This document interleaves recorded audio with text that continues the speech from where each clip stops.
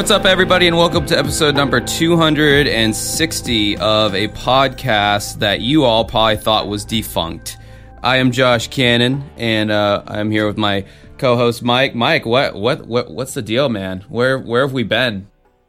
We've been trapped in a bunker somewhere. We just got out, so you seem pretty casual about it, like it's not that big of a deal. Well, it's because that's not really what happened. Oh, okay. Wow, you had me going there for a second. I highly doubt it.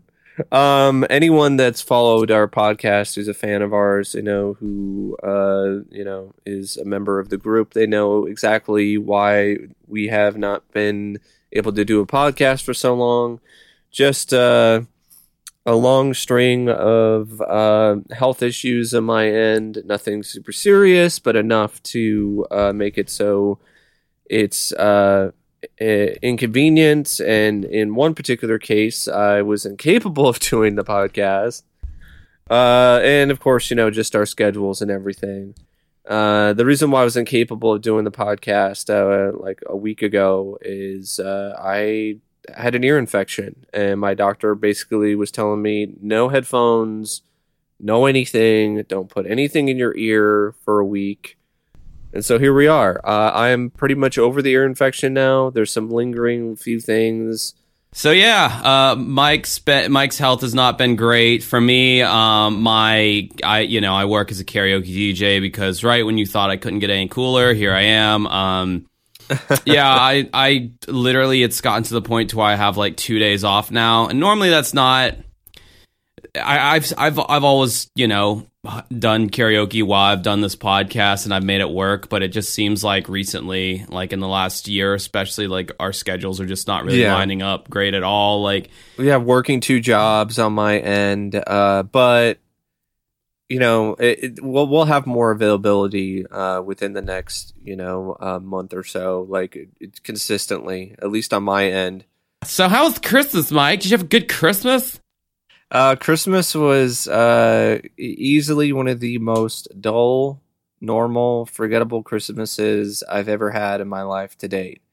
And really, a lot of reasons for that is things that were out of my control.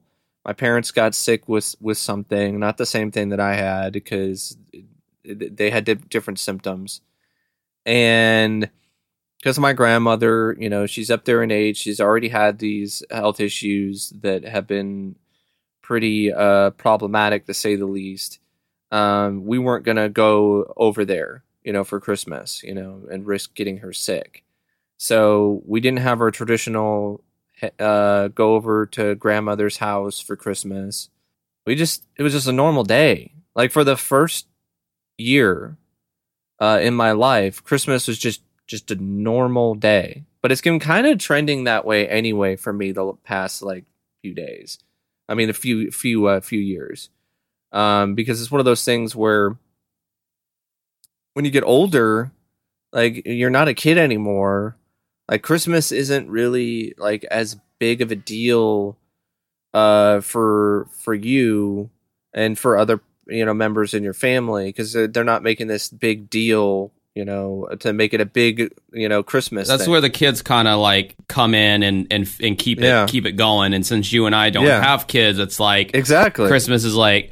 And for me, it's been fucked ever since my dad died like a couple years ago, because now my family chooses to celebrate Christmas on Christmas Eve. So I go over there on Christmas Eve during like 5 or 6 in the afternoon. I just had no power for most of the day on Christmas Eve. That's what I dealt with. No power. Power went out. Just played Yahtzee and Uno with my parents to pass the time until the power went back up. And then that's cool, Mike. I wasn't right in the middle of telling them a story of my Christmas Eve. Jesus Christ! Yeah, hey, it's the usual thing. Yeah, you're a little rusty. Having someone else. Having someone else that's chiming in here, but yeah, you could just cut that out. Go ahead and just. No, I'm gonna leave it there for everyone to see your hidden shame. No, but anyway, like, yeah, it's like my family's done this thing where it's like they do Christmas on Christmas Eve. So December 24th, I'm going over to my brother's house. We exchange presents, which is fine. It's cool. It's fun. You know, we had Chinese food and all that. And, yeah, it was fine. And, got a bunch of fucking yard equipment that I've been wanting, like a hedge clipper, electric. Right. Anyone out there who has hedges and that they clip, stop wasting your time with those manual shears and get an electric hedge clipper. Those things are the shit. It's so satisfying just buzzing the tops off of my wily bushes and making them all look uniform and square. Like, that's so fucking satisfying. It was like a new thing that I found that I liked, and I don't know, got all that stuff. And then on actual Christmas, Stephanie, singer of my band, came over. And we always kind of go big on Christmas for each other as far as the gifts are concerned. I don't know why. It just that became a tradition. So I got her some art supplies that were kind of pricey in like this big ass shop vac because she said she wanted one for her car, and I was like, all right. And then she got me fucking an Unsolved Mysteries shirt, actually, from their shop, the long sleeved one with the alien in the cornfield or whatever. It's fucking awesome. That's like one of my new favorite shirts. Like, I love that thing. I was wearing it last night and I was like, oh, this is super cool.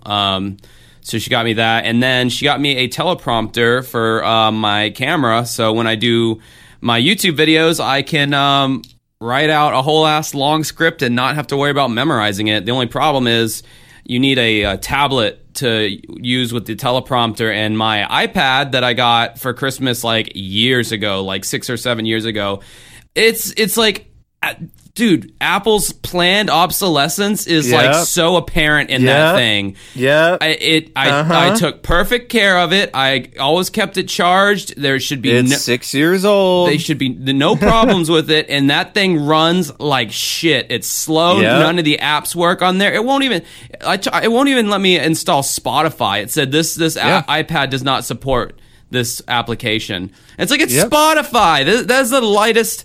One of the lightest apps out there. It just plays music. Like, what the fuck? I'm not trying to install Photoshop on there or anything.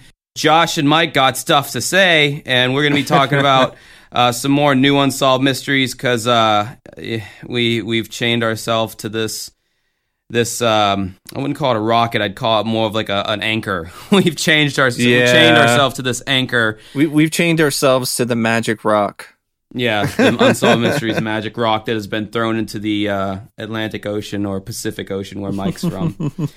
But yeah, so but graciously, and this was Mike's idea, graciously we're knocking 2 out in one episode so we can, you know, bowl through these, because I've been rewatching the old show again because I've run out of shit to watch yet again, and it's crazy how fast I can consume content. But I got a whole list of old episodes that we haven't covered that are good. Oh, good. Yeah, I mean, if you could just actually go back and watch like the show in keeping in mind to anything that looks interesting, write it down. Yeah, you know, then I'll definitely start doing that again. Yeah, you can actually pull a lot of stuff up that like, oh yeah, I've seen this segment a million times, but I never thought. Oh yeah, you know. So like, I got like. I think we talked about some of these already. Neil Gott, the drug dealer, Kurt Borton, the missing POW, Kathy Bonderson, burned car, John Moody, restaurant sabotage. That was a good one. Yeah. Wait, we talked about those. Roberto Ramirez, his kids sold his drugs for him. The father of Jeannie Wagner, Kay Hall, which she run over by her husband, spontaneous combustion, Tupac, the murderous nanny. Yeah. Anyway. Yeah. So yeah, this time around though, we're talking about episodes 3 and 4 of Volume 3 of the new Unsolved Mysteries on Netflix. Which, if you want to know our opinion summed up in like 1 or 2 sentences, it's literally taking 15-minute segments and turning them into 45-minute segments. Yep, with 30 minutes of. Sometimes it's not even a 15-minute segment. It's like more like an 8 to 10-minute segment that they're stretching out. Yes, and that is the biggest. That's the biggest underlying problem. The second problem is that there's no host of any kind. It's all just the football keeps getting thrown from one person to another to kind of advance the story and like what happens next. And you know, the it's mood just and the atmosphere is also just very generic, very stock. Very stock. Looks like they rented, you know, some high def cameras and just, you know, did a little bit of lighting here and there, and just, you know, here it is. It looks like it's an HD. It looks good, but hey, you can watch it in 4K, right? But you know, like a highly polished pop song that costs, you know, $1 million to record in the studio, and then you got you know, some of Bob Dylan's early work, which sounds like shit, but like is infinitely better as far as like the content of what he's talking about. Even though the pop song might sound shinier, there's no substance there, and that's kind of, not saying these people's cases aren't important, but I'm just saying from an aesthetic level of Unsolved Mysteries and the bar that they set previously. It's just, this new series is just vacant of all of that like magic that came together. I mean, we've said this numerous times before. Like, you could call it anything. You could slap any title on top of this show, and it would be like, yeah, all right, that's fine. I mean, there's nothing aside from the flash of Stack's phantom image at the beginning. And that sound they use, the Unsolved Mysteries sound. Besides those two things, like I mean, you could. It's literally any other true crime show, and it's not, you know, not very good. It's not even like a consistently good or great true crime show either. Like, it's very average or below average most of the time. And I think they're hindered too by the fact that, like, because it is easier, I feel, to get your show on to Netflix than it would be like a major like network or whatever. They're having to compete with all these great true crime like biography or documentaries that are only like, you know, maybe one it's like one documentary self-contained, so it's like an hour 45, but it's like chock full of like great stuff. Or they'll have these mini series that'll only last for 4 episodes, and they're really great because, you know, they've just taken all this time to build this one great product, put it out there, and then be done. You know, like, well, also it's the fact that a lot of those cases, you know, there are some instances where this is not the case, but a lot of these cases, they have enough content, they have enough juicy details or moments of intrigue to actually be worthy of being 4 parts. Yeah, like, you for know, instance, that kind of I saw the thumbnail right next to Unsolved Mysteries before I watched the episodes today, and I wanted to rewatch the other one that was next to it. It was that documentary, like in Plain Sight or something like that, where the family friend abducts the daughter, the young girl, and tells her that, you know, aliens are listening or coming for them, and if she tells, you're the chosen one. Yeah, all that shit, and it's like that was fodder for a good ass, you know, true crime documentary. You know, that was just shit like that. They got to compete with that nowadays. Now, back in the day, it was like you had like 3 choices, you know. It was like, well, I can watch Dateline, I can watch, you know, I don't know, fucking 60 Minutes. I can watch, you know, Unsolved Mysteries or like America's Most Wanted, you know.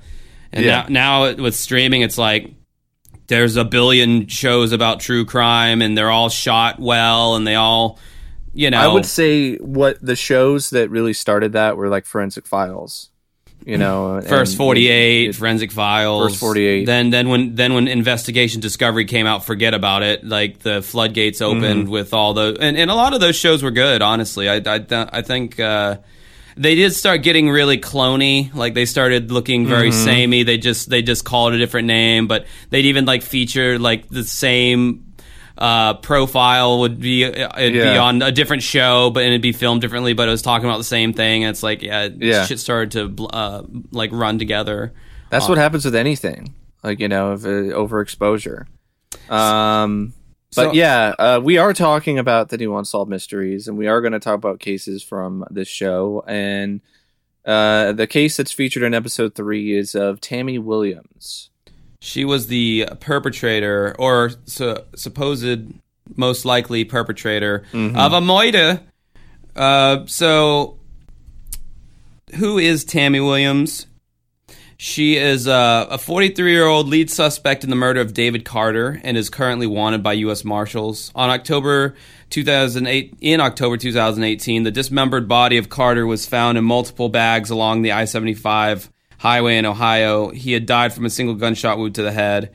That was pretty brutal how they opened it up. Yes. Kind of the reenactment of, having the actual like bags, like the duffel bag or backpack or whatever. And I actually was going to watch this episode a couple of weeks ago, but I was sitting down to eat, and like right when they started off the episode, like showing like a fucking duffel bag that had a head in it, I'm like, okay, I'm not gonna gonna watch this episode while I'm eating. So they did a good job in showing kind of the gruesomeness of that. I would say that is probably the most interesting, or maybe the most standout moment in the episode. As far as the reenactments are concerned. Yeah, exactly. It plays out very typical to a lot of these new unsolved mysteries, where you have like the interviews, with the family members and with some members of the police, which is similar to exactly the structure of the original Unsolved Mysteries. But it's just done in such a just white bread, just, kind of just milquetoast fashion that it just doesn't really have the same impact. Yeah. And it starts to get old, like about like 20 minutes in, where you just don't feel like there's a lot there. In terms of the case, they kind of spend a long ass time like on explaining, just like exposition, explaining, like giving all this back, which I guess is necessary. Exposition, not expedition. Yeah, my brain has just been discarding words lately, like probably from my alcohol use or whatever. It's just like it's just literally taking words that I used to know, and it's just toss. I mean, I'm not drunk now. I mean, like I know later on I will be. I know. But yeah, it's just taking words that I used to know, and it's like, we don't need that. We don't need that. I mean, there was like 3 instances just on this episode alone where I was reaching for a word that I couldn't remember. It's fucking sad. Anyway, we're not going to get into that. So then later in this episode, they show like David Carter's father, and this was a stylistic choice that I didn't like it. His dad was standing like on stage in this like theater where they had his son's funeral. And so I understand that part, why that would be significant. But the dude's like standing there with like the spotlight, the stage lights on him, like the spotlight or whatever. And like, it looks like he's like almost instructing an acting class or something to an empty classroom. It was like the weirdest. It was the weirdest set. Anytime they cut to him, I'm just like, this is like the most inappropriate like scene to shoot, like for like what you're talking about. It almost looks like, I feel like for a lot of these like erectile dysfunction commercials, they always have the actor standing on stage, like, or for like an antidepressant, they're always on stage with the little black beret, like, or is he gonna do a TED talk? Yeah, like waiting for him to, it was just it was not like congruent to what was being talked about, and that was just a detail that kind of bugged me. I don't know if it bugged anyone else, but it was just like, that one didn't really register that strongly for me. It did a lot of stuff though, where it's telling you about David and his life and what he did in what was it? Was it his son? Like they talked about his son and like his football game that he did, like after or his dad was dead or something. Yeah. Like they did a lot of this stuff where it's like, what is this? I understand you're trying to paint a picture, but like, what does this have to do with the case? Right. Well, it's filler, is what it is. I mean, exactly. So, Tammy Williams was David Carter's ex-girlfriend and had dated him for 6 months before he was reported missing on October 2nd. At the time of their romance, she worked at a medical center and also as a travel agent. as heard in Netflix Unsolved Mysteries. I'm reading this from Newsweek, by the way. Give credit where credit's due. Williams and Carter were last spotted together at a football game September 28th, 2018. 2 days later, on Sunday, September 30th, Carter's son DJ was supposed to stay with his father, but both he and his mother, Sammy O'Connor, received a text sent from Carter's phone that he was too ill to spend time with DJ. That day, DJ visited his father's house to pick up some new belongings when Williams was taking out the trash. DJ recalls that Williams' strange behavior when she saw him that day. He recalled, "She ran to the apartment door, and when I got to my dad's house, the door was locked. You'd have thought since she saw me, she'd have left it unlocked, but I had a key." DJ added that Williams told him Carter had gone for a walk. Yeah, a lot of this sounds very, very suspicious, from when it comes to what Williams is saying. There's even a thought that comes to mind that the text message sent from Carter's phone wasn't even sent from Carter himself. Well, It could have been Williams who sent that message. Well, I mean, it seems to be kind of obvious that probably is the case. They say later in the episode that it wasn't worded in the way that Carter would have worded it or whatever. So, and then too, it's he's texting people saying, "Oh, I'm too sick for you to come over," and then the son comes over, and then the girlfriend says, "Oh yeah, he went out for a walk." But it's I thought you were really sick though, to the point to where I can't come over, yet you can go on a walk. Yeah. So she's a bad liar. Yeah. She's bad at coming up with cover stories, but she's just a bad person. Yeah, just a bad person in general. The following day, which is Monday, October 1st, a moving crew with the Ohio Department of Transportation discovered a bag containing the dismembered lower torso. A collective lower torso of an adult male. Over 16 days. A moving crew. So with the Ohio Department of Transportation. So I guess it's the people who go and pick stuff up off the highway. No, you know what I bet they are? I bet they're the ones who hand install those little reflectors on the side of the road. The little yellow ones. Yeah. I've actually seen a road crew do that. Not only that, but paint the kind of the traffic lines on the road. They do it late at night, and it was super interesting because there's a fire curing process that goes into it to really make sure it's solid and it can't be chipped off easily. It was interesting, but that's besides the point. It does make me wonder, because when you see a lot of stuff on the road, on the side of the road, a lot of vehicles and stuff like that. So my guess is that a crews like this are probably responsible for moving that stuff off the road. And when it comes to odds, the odds are that if you're doing that, eventually you're gonna find something like that, as messed up as that is. But I can't even imagine being in that situation, working that job and then just finding that. I would ask for the rest of the day off.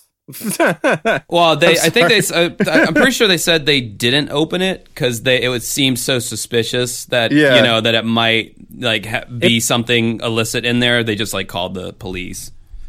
Yeah, but it's still one of those things where it probably had blood already on it, if you think about it. So it's probably one of those things where it was probably pretty obvious off the bat, what was in there.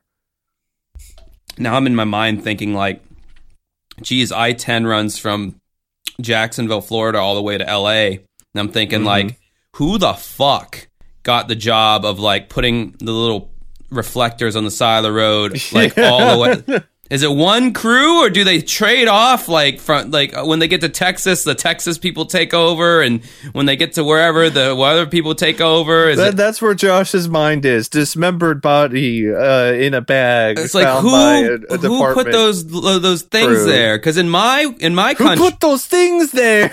The reflectors on the road. I feel like I'm Christopher Walken right now. It's such a long road, Because in my country, if I owned a country and it had a highway that long, there would be reflectors and shit for the first 10 miles, and then there'd be no markings on the road whatsoever. It'd just be asphalt, no indicator of anything. Okay, ran out of fucks to give. So there you go. Anyway, road crew finds shit. That's how jaded Josh is with all these true crime shows that he's seen. Oh no, I was talking to Mike earlier, and he's like, I was telling him that I watched episode 3. I need to watch episode 4, and he's like, I like episode 4. Episode 3 is boring, and I was like, that's how hardened we've become. Yeah. Guys dismembered, found in like 4 different duffel bags. That's boring. You know. So on Tuesday, October 2nd, the Carter family received a call from Carter's friend and coworker Roger Davis, who told them that Carter had been absent from work for the past 3 days. After failing to reach Carter, his family rushed to his apartment in Melvindale, Michigan, where they found it unlocked with Williams inside.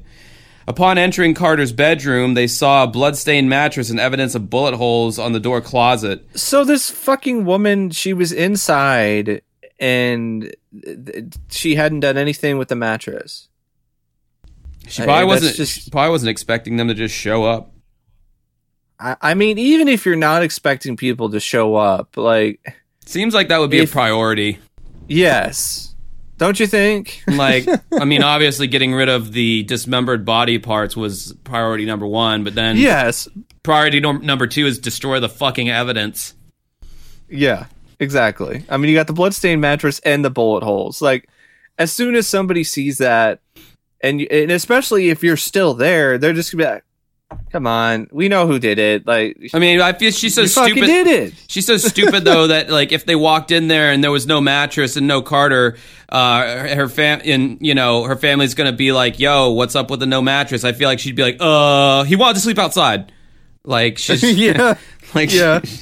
Yeah, she's not the brightest ball. He wanted to go camping and wanted to get an authentic outdoor experience. But he wanted to do it in comfort, you know. So he brought the mattress. You got to have the mattress from home. You know, it feels like home.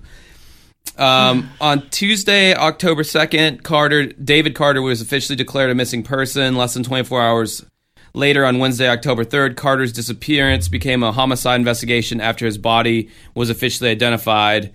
Meaning they found the bag with the head in it. Yeah. Because it was in a separate bag than his other body parts. Imagine being the family member having to go to the... oh my God. The morgue. Oh my God, yeah. You'd have to identify the fucking head. Yeah. I'd be like, can you put it on one of the other cadaver bodies and like just like match it up and just temporarily. I don't know. Maybe they might have put him together. Maybe for the funeral. Mm-hmm. Wow. Yeah. That's see, that's something that I mean, that would have been very macabre for them to discuss that, but that would have been I would have just had a fascination. You know, how would they have gone about doing that? You know. Yeah. So Williams was arrested by Michigan police on Friday, October 5th as a prime suspect in Carter's death, but was released from custody 3 days later on Monday, October 8th. I don't understand why. I guess they don't have enough like concrete evidence to, you know, have her be arrested, you know, for charges of murder or, you know, attempted, you know, or suspicion or whatever. I mean, 3 days. Yeah, there was not enough evidence apparently, according to the Michigan PD or whatever the fuck. I don't know. I mean, the fact that she was in the same house that Carter was supposedly in, and there was a bloody mattress and bullet holes. I mean, you gotta find the gun. You gotta find the knife. You gotta tie her to that in some way. I know. I guess I guess there could be that argument that she, you know, someone else did it, but you know, it doesn't seem like there is a lot of people that are connected with this case that could have done it, other than her. But you know, it's just the nature of the way the law works, and in some instances like this, it backfires because we can't charge them, can't do this and that. So now they're like, oh, all right, I'm just gonna flee. I'm gonna go on the run. Bye. Which is what she did. Yep. Following her initial release from police custody, Williams fled the state of Michigan, avoiding any impending criminal charges as Carter's remains continued to be identified. So maybe they didn't have the head at that point. Yeah, maybe. Because they found parts of him, which obviously he's dead. If you find the torso. If you find a leg, that may not necessarily mean they're dead. There's a good chance of it, but if you find a lower torso, you can't really live without that. On Tuesday, October 16th, the final bag containing Carter's room. Okay, yeah, so that's when they find the head, as October 16th. So where is... even they could identify the body with DNA, so it doesn't really... Well, I think they need the head. I don't know, maybe the bullet... I don't know. Yeah, I mean, it was kind of dumb that they weren't able to somehow...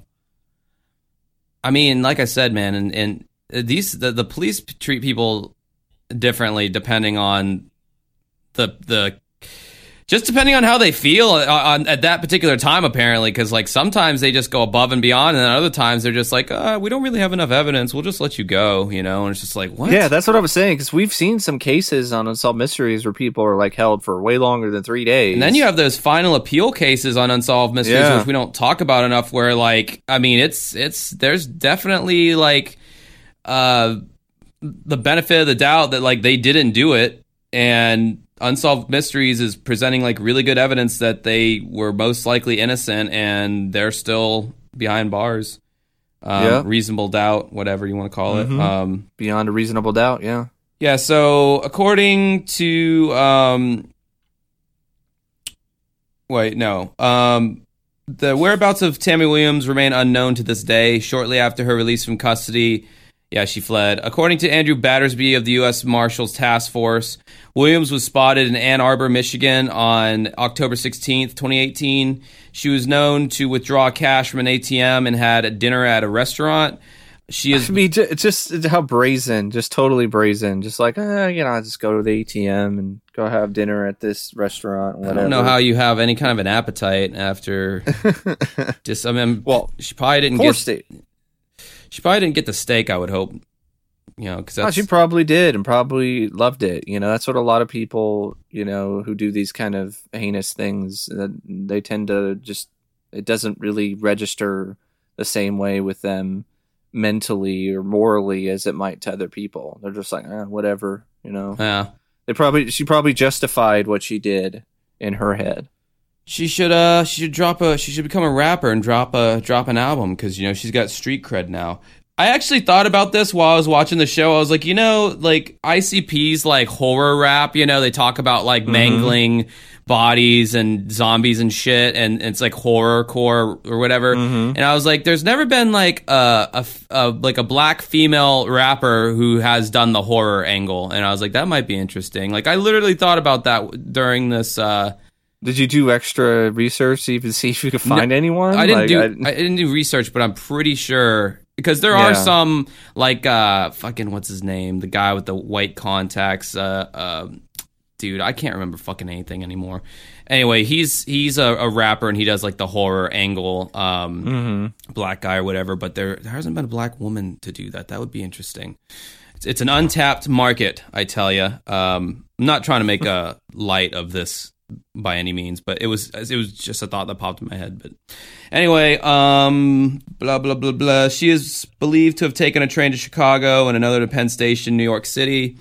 There's evidence she checked into the Neptune Hotel using her own name. She used her own name, staying for one night. Williams was spotted leaving the hotel on October 18th and hasn't been seen since. It's like, how has she not been caught already? Like, she's using her own name to check into a hotel. She's got this big ass tattoo of roses on her bicep. Yeah. In September 2021, according to Fox 2 Detroit, OCP Communications, put your hands up. Police believed Williams' family had helped her go on the run, providing her with money. Her mother was charged after she allegedly embezzled more than $200,000 while she was the treasurer of the Detroit Firefighters Association. So her mother's a piece of shit too. The shit doesn't roll Wow, the shit doesn't roll far from the hill. And even after I fixed my sentence, the statement still didn't make fucking sense. But yeah, $200,000 from the Detroit firefighters. You stole from the fucking firefighters? Does that mean like if something happens to her house and there's like a fire, are the firefighters just going to be like, nope? They might fuck that bitch. That was our chili cook-off money. Let that shit burn. We're not saving you.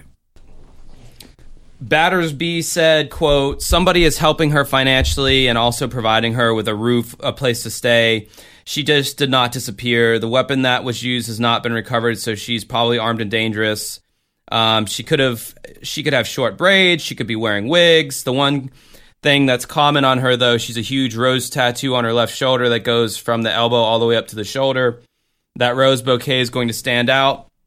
And then they were saying in the show, well, she could have gotten it covered up, and they're kind of saying that the person who covered it up would, knowingly be covering up the tattoo of or markings of them. But it's like, not all tattoo artists are going to know about this case. Yeah, there's certain tattoo artists that don't really care.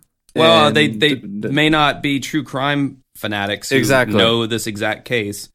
So, and there are some that legitimately do not give a shit. They're they'd be the same ones that tattoo swastikas and fucking. You'd be like, all right, how much money are you paying me? I don't care. Yeah. So, yeah. Well, that's Tammy Williams. Hopefully they catch her ass, throw her in jail. Yeah, and I mean, like, the coroner lady or whoever they had on there who was kind of like going into the detail, like, she was creepy, man. Like, anytime she would talk, she'd just, it's like, oh, okay, you want me to, this is like a murder, like, scary show. Okay, I'll get my scary voice on. Because anytime they were interview her, she's like, yeah, and, she had to cut the body up for convenience. Because he was a 190-pound man, and he was on the second story. And the kind of knife that she used would just be a normal kitchen knife, and that would have been a very slow process. And I was just like, okay, lady, like, what are you doing? You trying to, like, fucking give me nightmares? Well, maybe that's just how she speaks. Some people speak like that. That's just their cadence. What I'm thinking is, like, and if you're, like, squeamish about hearing about this kind of shit, then fast forward.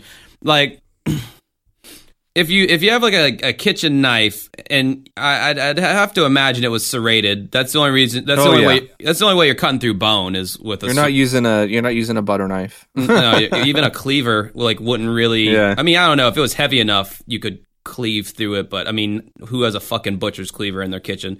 I mean, some people probably do, but whatever. This guy, I don't feel like did. But yeah, everyone's got a serrated knife of some kind. And yeah, I mean, just the blood, like, it would be everywhere. Like, this dude was like 6'4". That's a lot of person. Like, there would be so much fucking blood. And it's like, where, maybe she did it in the bathtub? I don't know. Where would you even, because, like, yes, there was some bloody sheets, but, I mean, wherever she did it, it would have to have been the bathtub, because wherever she did it, there would have been blood. She could have done it outside. How's she going to get the body outside? They're on the second story.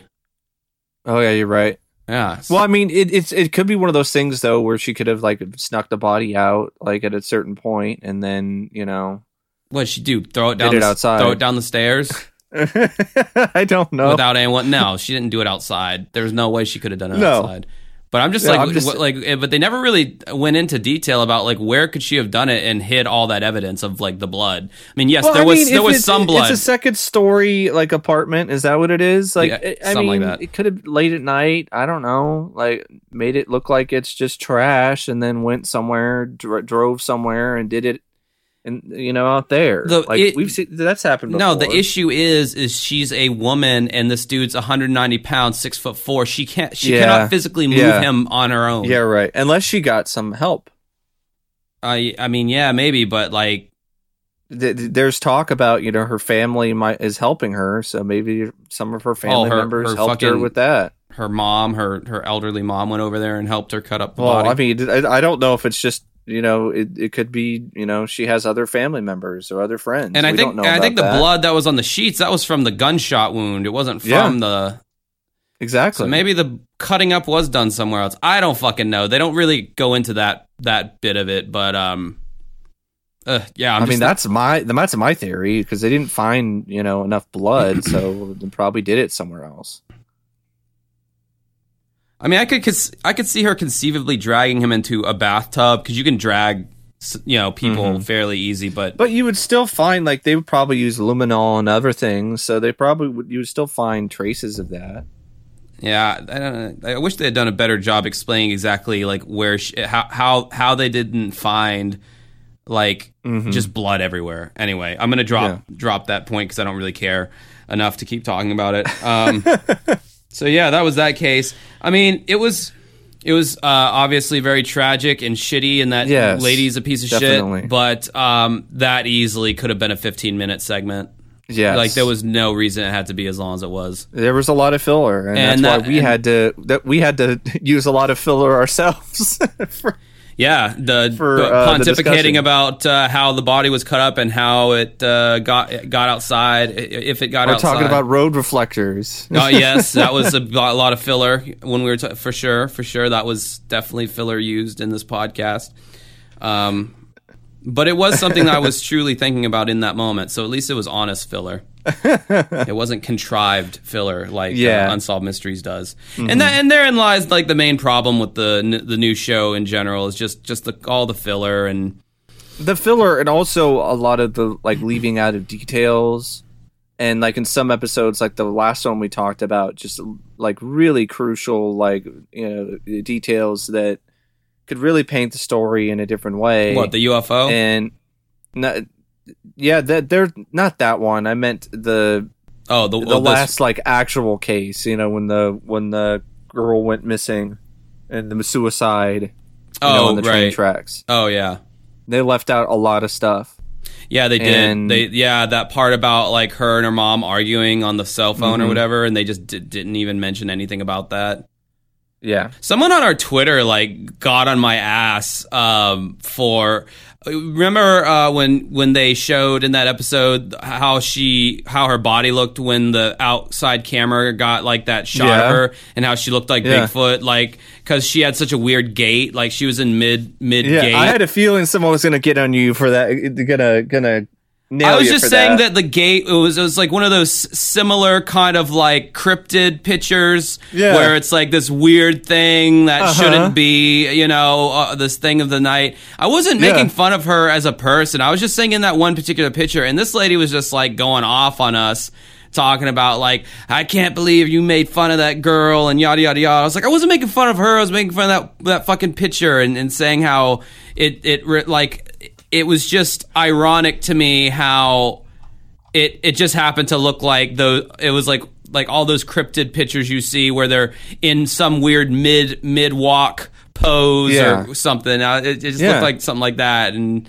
yeah, totally. Like, we have some listeners where our humor just completely goes over their head, or, it's like, welcome to the internet. Someone's always going to misinterpret. I mean, like, 99% of people will get what you're trying to say, and then there'll be that one person that's like, hey, you're an asshole. I mean, that's how, back when I did stand-up, you'd run into that too. Like, you'd be on stage, and you'd be, you'd say a joke, and everyone would laugh, and then one person would heckle you because they got offended by it, and it's just like, okay, clearly everyone else understood this is a joke, and you're just a dumbass. So, go in the bathroom and heckle yourself. But anyway, next up, we have another case, as promised. And this one actually, this is like one of the few new Unsolved Mysteries cases and episodes that I liked. Like, I wouldn't say I loved it. It's not on par with classic Unsolved Mysteries. But I would almost put it on par with, like, some of the episodes of, like, the later seasons of Unsolved Mysteries. So it's kind of, in the same vein as that. I wouldn't even do that because, I mean, even then they had Robert Stack in the later seasons. Well, I know, but I'm just... it was like what we said before we started recording the podcast. We said, but before this episode, the new Unsolved Mysteries was subpar to all the true crime shows. Yes. This episode just put it on par with all the other true crime shows. So that's why Mike liked it, is because it was on par with something you would see on any other true crime shows.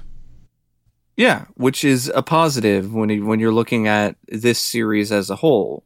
It also helps that this guy that we're going to be talking about is like way over the top and like, you know. He's an interesting character just by himself. So we're talking about what happened to Buffalo Jim. So this one talks about the sudden death of Las Vegas wrestling promoter Buffalo Jim, who was also a big celebrity, a local celebrity in Las Vegas, apparently. He ran this car repair, like auto shop, and there were celebrities that would get their cars or other vehicles fixed over there.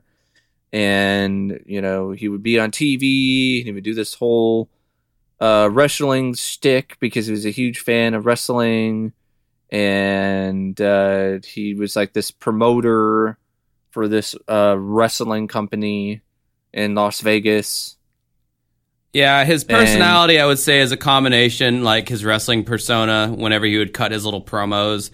He just complete ripoff of like Hogan and Macho Man. He's like, oh yeah, brother, Wild Buffalo Bill, whatever the fuck, you know. And it was just like, wow, that's really original. But it definitely did leave an impression on a lot of people, though. I mean, it apparently had a public act, like a local, you know, public access wrestling show or whatever that, you know, actually made it past Las Vegas. Like, some people actually do remember watching the wrestling show in other parts of the United States. It was campy. Yeah. Well, I mean, that's what wrestling is. Yeah, sometimes the WWF had its moments back in the day but then, yeah, I mean, more often than not, you're getting camp with wrestling, Yeah, WWE is definitely, you know... It's always going to be WWF to me, Mike, okay? So fuck the World Wildlife Foundation. So it's going to be WWF, damn it. Yeah, it's been 14 years since Jim Barrier, Buffalo Bill, or Buffalo Jim, passed, and his family is still searching for answers. Was Buffalo Jim murdered at a Vegas motel? Did he die of an overdose? Or was his death the result of something else? This is once again a synopsis from Newsweek, so thanks goes out to them. Barrier was a popular Las Vegas wrestling promoter and a local celebrity.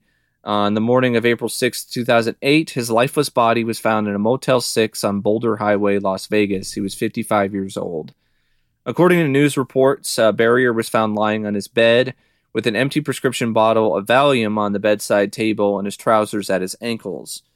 As heard in the Unsolved Mysteries episode, an unidentified woman told police that she was in the room with Barrier on the evening of April 5th, 2008. The woman was a hooker. Like, you know, I don't know why they don't want to... We don't know exactly the identity of this person, but she was a hooker. She said Barrier had suffered a seizure and that she had left during the episode without calling 911. Kind of similar to what happened with Chris Farley. Like, if you think about it, like, Chris Farley was with, I think it was a hooker as well. I could be wrong.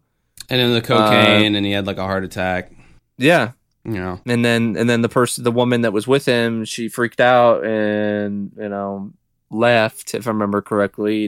I don't even remember if she even called 911. She just left him there. Who, Farley? Yeah, right? I'm not sure. I'm vaguely familiar with his death, but I'd have to like re-up on it to... So yeah, Barrier's death was ruled as accidental, citing dilated cardiomyopathy, inflamed heart muscles because of his crazy years of debauchery and cocaine abuse. Because this man, he was a local celebrity in Vegas, so because of that, I think he was able to get a lot of connections from a lot of, you know, rich and powerful people, and his business was popular enough, you know, he was making enough money that he had a pretty nice looking house. Oh, yeah. So I think, you know, he definitely had the money and I think he was at his peak, like in the 80s and 90s. And that's when coke was pretty big. So yeah, I think years of cocaine abuse, fucked up his heart. That's what happens. But Michael Murphy, the then Clark County coroner, also cited in Barrier's toxicology report that traces of cocaine were a contributing factor to his death. There you go, the cocaine. However, the official version has been disputed by Barrier's family and friends who believe he was murdered, with his killer still free today. And they were interviewed for this episode. I think his daughter and a few other people that were connected to him. He definitely felt for the daughter because I think they had her go back to the hotel, like the last place that she saw him alive. Yeah, even for this, I thought that was kind of sick on their part to do that. Yeah, I thought that was. Yeah. I can't believe I'm using this word so much today, but I thought that was inappropriate for them to. Mm-hmm. I feel like I've never used the word inappropriate ever on this podcast, and now I've used it like at least 3 times on this one single podcast. I don't know why I've become such a fucking Puritan all of a sudden. But yeah, I thought that, when I saw it, I was like, really, dude, did you really need to bring her back to the fucking room that the guy was found in? Like, I could see bringing her back to the hotel because she was showing how small the parking lot was when talking about how his Rolls Royce was missing, and then it appeared. It's like, I get that, but you didn't need to make her go back into the hotel room. That was kind of fucked up. Yeah. And it seems like Barrier, he made some potentially powerful enemies in Vegas, and I think he was also prior to his death, he was also outspoken about a lot of things. Like he would actually go on radio and other places and talk about the mob and less than favorable, glowing fashion, or favorable fashion. And the mob, they tend to not be a fan of that kind of stuff, especially on air. You're being very generous about the mob. You're like they tend to not. It makes them feel kind of icky when you do that. They're not. Well, I don't want some mobster, whatever. No, but that's never going to happen. They don't listen to our podcast. But I don't know, man. You might be at Michael's one day, and some guy walks up, and he's like, "Yeah, see, got a little YouTube channel there, 20,000 subscribers. It'd be a shame if something happened to it. You need some protection." I heard your little fucking podcast over there and wasn't too happy with what you had to say about our organization. Yeah, it might happen to you, Mike. Well, if it happens to me, it happens to you too. So if I go down, then you go down. They go and say, I see you have a little podcast there with 8,000 subscribers. It'd be a shame if something happened to it. I'd be like, no, it wouldn't be a shame. Go ahead and fucking... It's 8,000 subscribers, buddy. I don't even think anybody really knows I exist on there. So, What about your band, though? That'd be a different story. We also are going nowhere, so no, it's not true. We're going places just very, very slowly. But I digress. But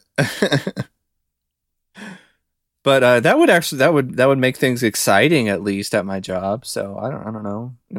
I don't think you want that kind of excitement. Keep me on my toes. No, I don't want that kind of excitement. I'm fucking around. But anyway, the official version was disputed by Barrier's family and friends who believe he was murdered, potentially by the mob. Unfortunately, no fingerprints or DNA samples were taken from the scene, making it very difficult to catch the alleged murderer. Sounds like more competence from the police. Typical. Or, if you buy into the mob theory that, they got bought off. They're not going to collect any DNA samples or fingerprints because they already got paid and they already know who did it. So, in Unsolved Mysteries, several theories are put forward by Barrier's loved ones as to what happened to Barrier. Number one is Rick Rizzolo. Who's definitely a character in his own right, but in the complete opposite way of Buffalo Jim. Buffalo Jim seems like a fun guy you want to hang out with, and want to go get your car fixed at his shop. Rick Rizzolo was like straight out of The Sopranos. Yes, absolutely. So 2 days before Barrier's death, Las Vegas strip club owner Rick Rizzolo was released from prison. I'm trying to remember the name of the fucking strip club. It was some weird ass fucking something 2. Yeah, right? It was like the Crazy Horse 2. Yeah, it's like with TOO, not like the the number or Roman numerals 2, which would have made more sense because it had this outside of the fucking strip club looked like the Pantheon or some shit in Rome. Yeah, it had that cheesy old Las Vegas like Grecian palace kind of design. Yeah. That and in part in my lack of knowledge of strip clubs, but I don't know, maybe there's a famous strip club somewhere called the Crazy Horse, and they were like capitalizing on that, or I don't fucking know. I guess so, but I mean, if you're doing that with your aesthetic, then use Roman numerals. Like it's just fucking. Stick with a theme, damn it.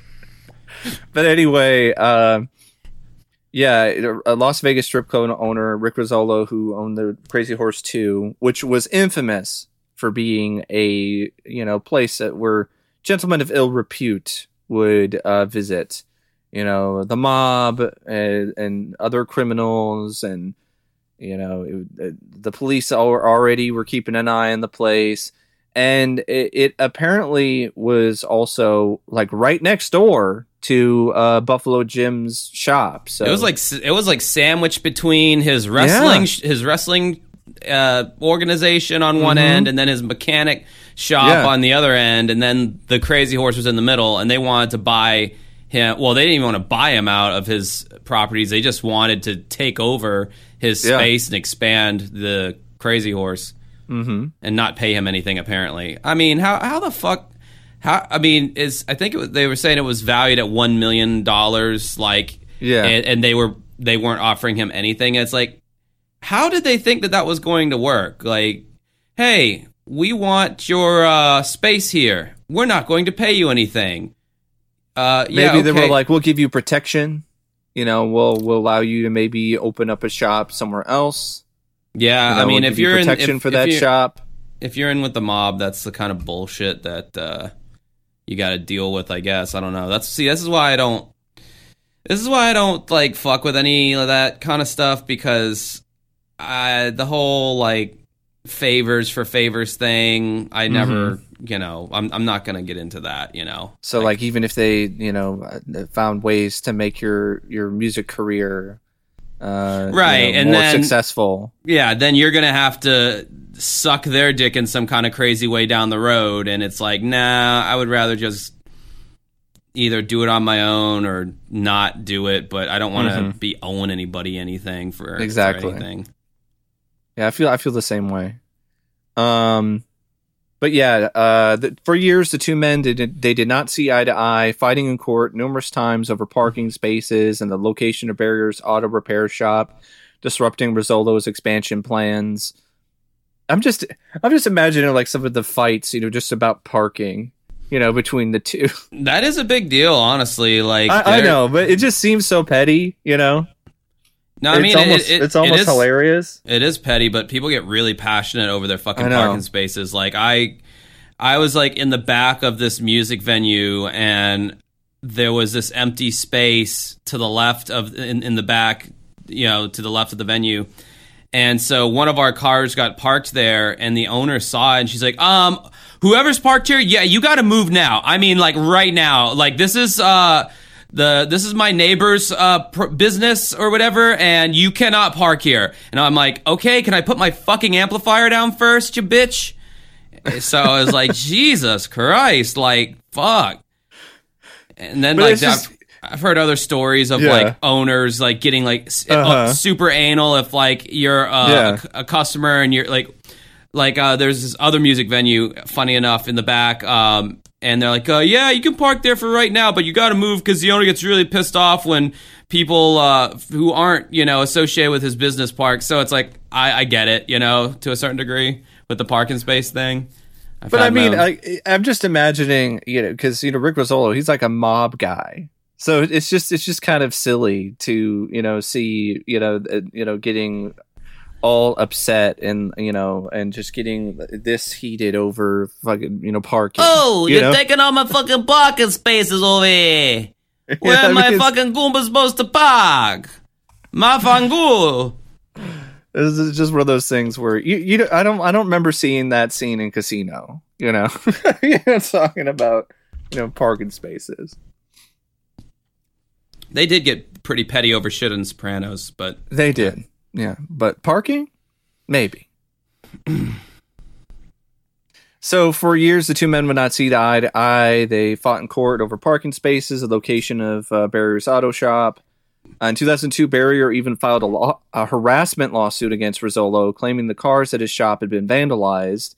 And yeah, they were actually. The cars that he had in his shop were just wrecked, just torn to pieces. And there really isn't any other suspect. The Rizzolo wants him out of there. In 2006, Barrier worked with the FBI in their investigation into tax evasion at the Crazy Horse 2. The strip club owned by Rizzolo. The authorities also believed the place had links to organized crime. In 2007, Rizzolo pleaded guilty to tax evasion, was sentenced to 1 year and 1 day in prison. And as heard in Unsolved Mysteries, Barrier's friends and family suspect Rizzolo may have killed Barrier in an act of revenge.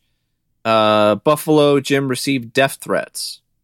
In the weeks leading up to his death, Barrier's daughters, Jerica and Elise Barrier, recalled their father receiving several death threats over the phone and via letters.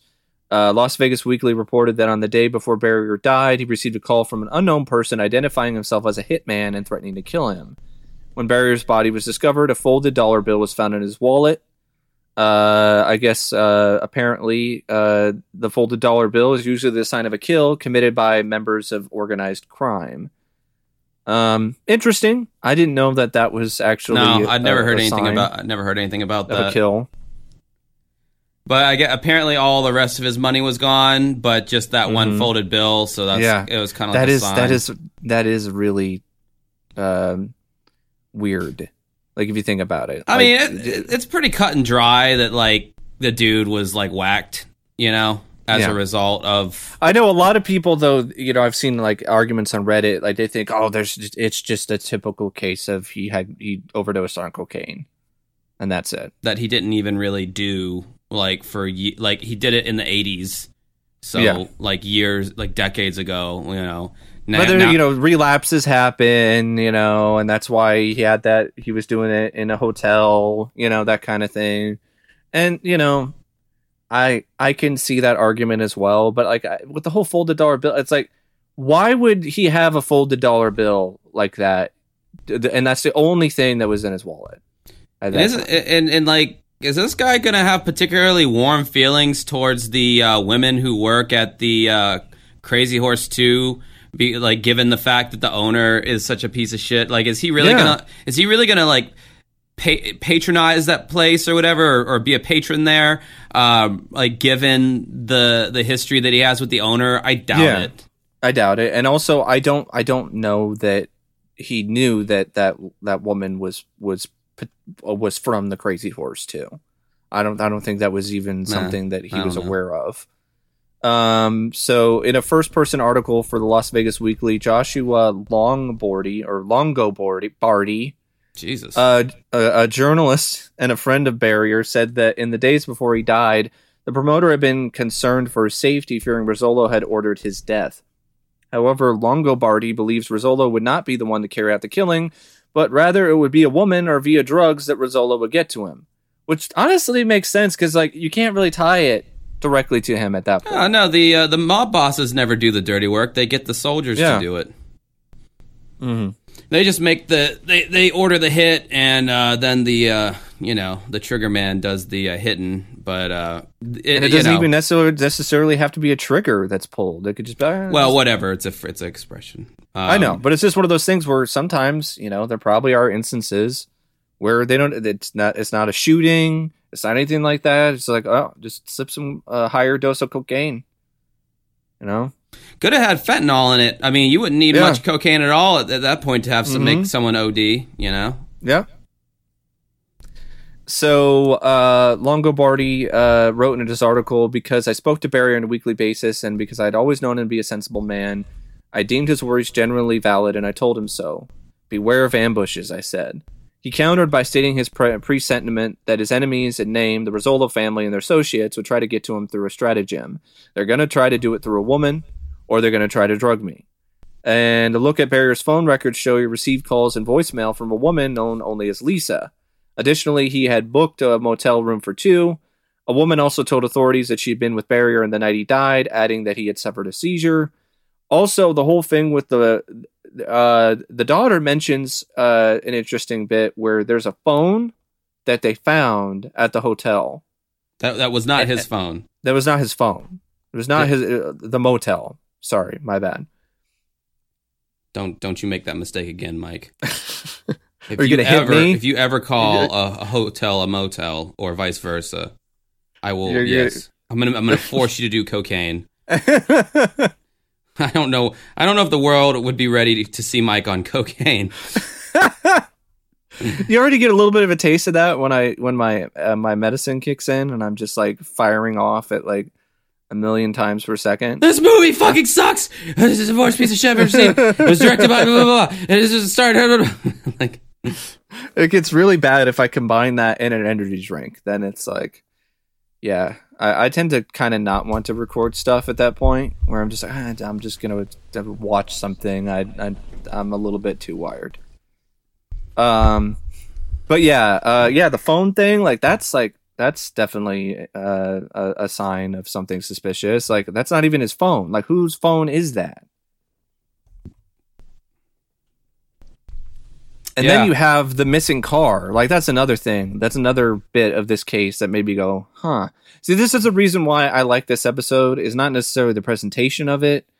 It's, you have this interesting character in Buffalo, Jim, and then you have, like, stuff with this case that makes you pause and actually, think about a legitimate mystery. Where the previous case we talked about, the only mystery is where the fuck is this woman?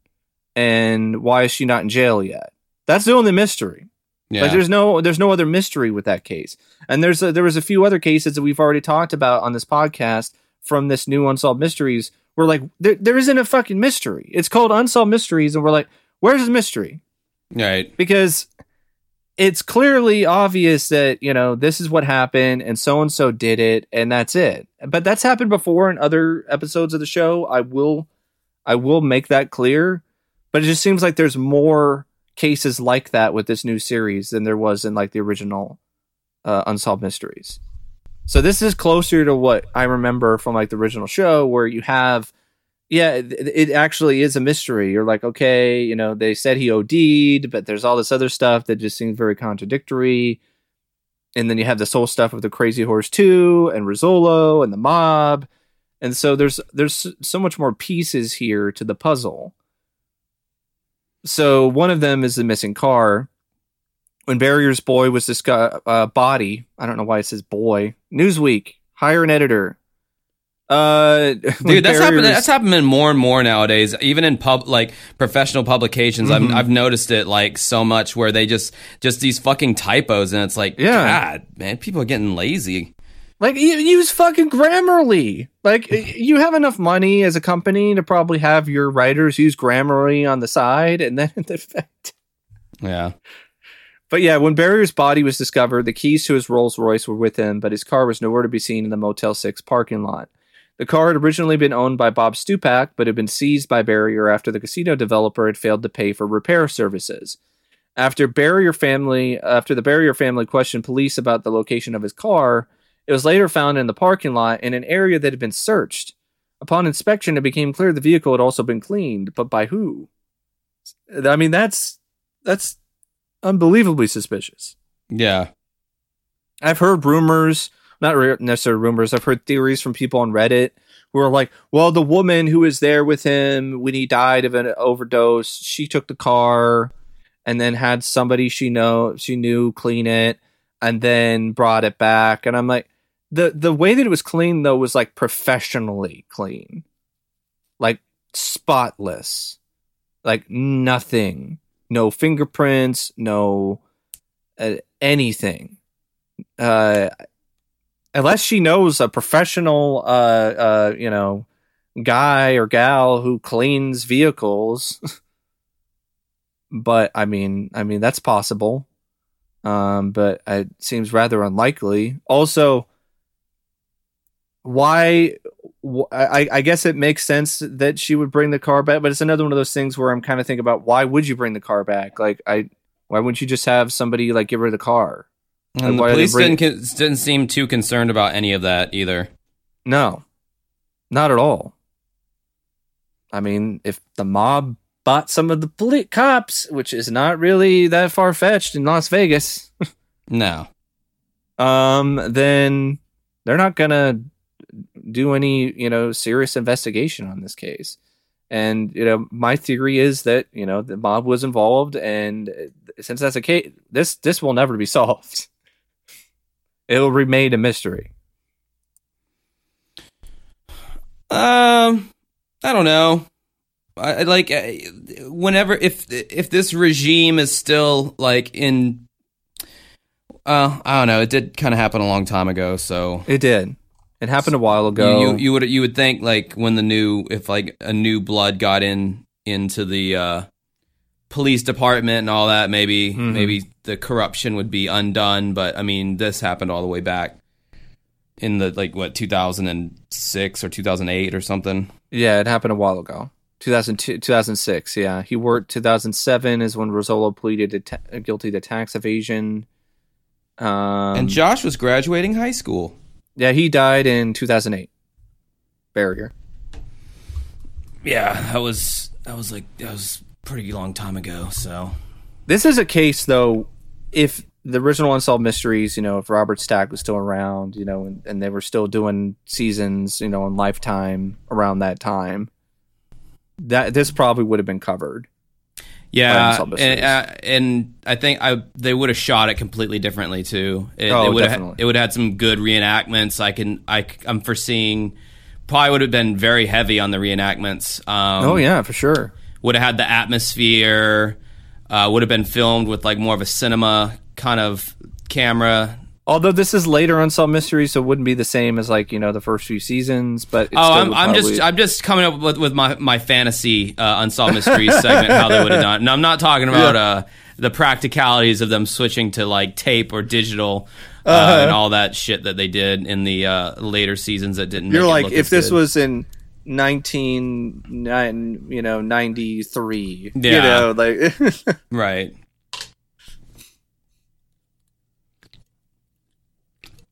Or really closer to like 91 or 92, actually. They thought that shit was so cutting edge, but like when they switched to like, because they went from using film to digital, and it just looked really bad. I think going to digital would have been less jarring if they used a similar lighting and certain atmosphere and production design. But I think they lost money. They didn't have the same budget, so then that also led them to not be able to do the same kind of stuff. Shit, a lot of the later stuff, a lot of the later segments with the reenactments, all that, it was almost like lit like a sitcom or something. It was lit totally different. Yeah. Don't have the money. No. But then it also might have been one of those things where they thought it was dated. Oh, we got to light it this way because this is the way things are now. Friends is the #1 show in America. We gotta brighten shit up. It might be controversial for some people, but I never cared for that show. Never into it. Me neither. I thought it was normie humor at its finest. Seinfeld. It's like I feel like if you're a millennial and you remember the shows, you're either one of two people. You're a Friends person or a Seinfeld person. I'm a Seinfeld person. Oh, me too. Like that show was made for weirdos like us. Like it catered to us weirdos, and we pay it back by still regarding it after these many years. Yeah, because that show still 100% holds up. Some jokes, I wouldn't say there are some shows though that were trying to cater directly to weirdos that don't hold up as well. Like, have you tried watching Third Rock from the Sun?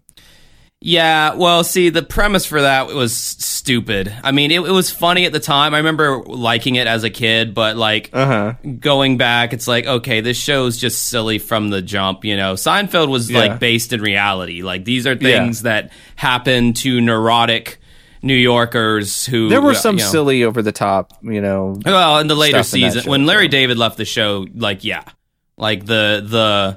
quality dropped a bit. You still had the actors who were very talented, who still kind of made it funny, but like, the Kenny Rogers chicken roast episode, that one always sticks out to me as like when they really started like going off the rails as far as like reality is concerned.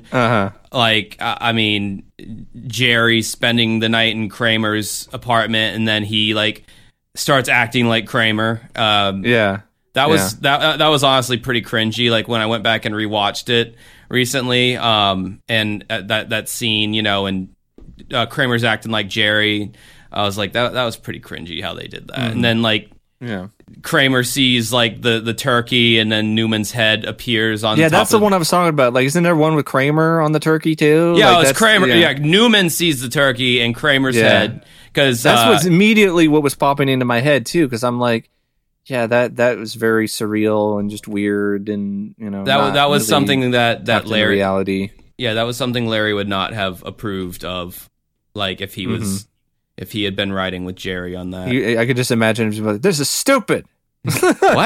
What? Kramer's head appears on the turkey? No, we're not going to do that. Yeah. But I don't really have a whole lot else to say about this Buffalo Jim case, except, you know what? I'll give you a bit of a golf clap, New Unsolved Mysteries, like that. And not a full-on applause and a full-on clap, but a little bit of golf clap for that episode. More of that, please. Yeah, someone was telling me that they'd seen all of them. They said like the last couple episodes of the third volume or whatever were pretty good, and this guy is, just as critical of the new show as we are. Okay. So, all right. I just can't wait to cover what happened to Joshua. Yeah, what happened to Josh? Yeah.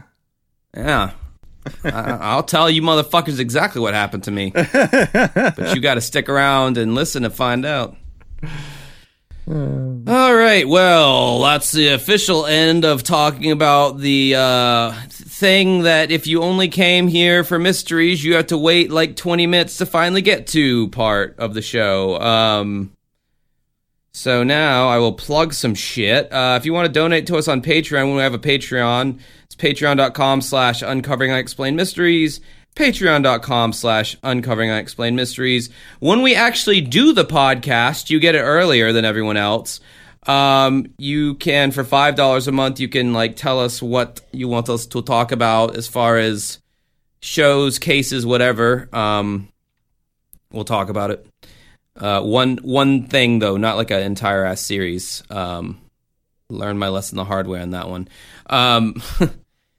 Also, if you, I forget what we even plug on here. I know our YouTube channels. If you want to join our group on Facebook, go to obviously Facebook and search Uncovering Unexplained Mysteries. Hit the groups tab, and you'll see the fan group page. Been kind of a strip mall in there lately, a dying strip mall, because no podcast, therefore engagement isn't at its highest in the world.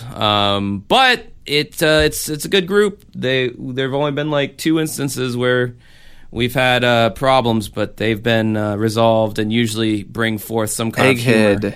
Eggman, and then some other dickhead who was mean to someone else, and I had to kick him out.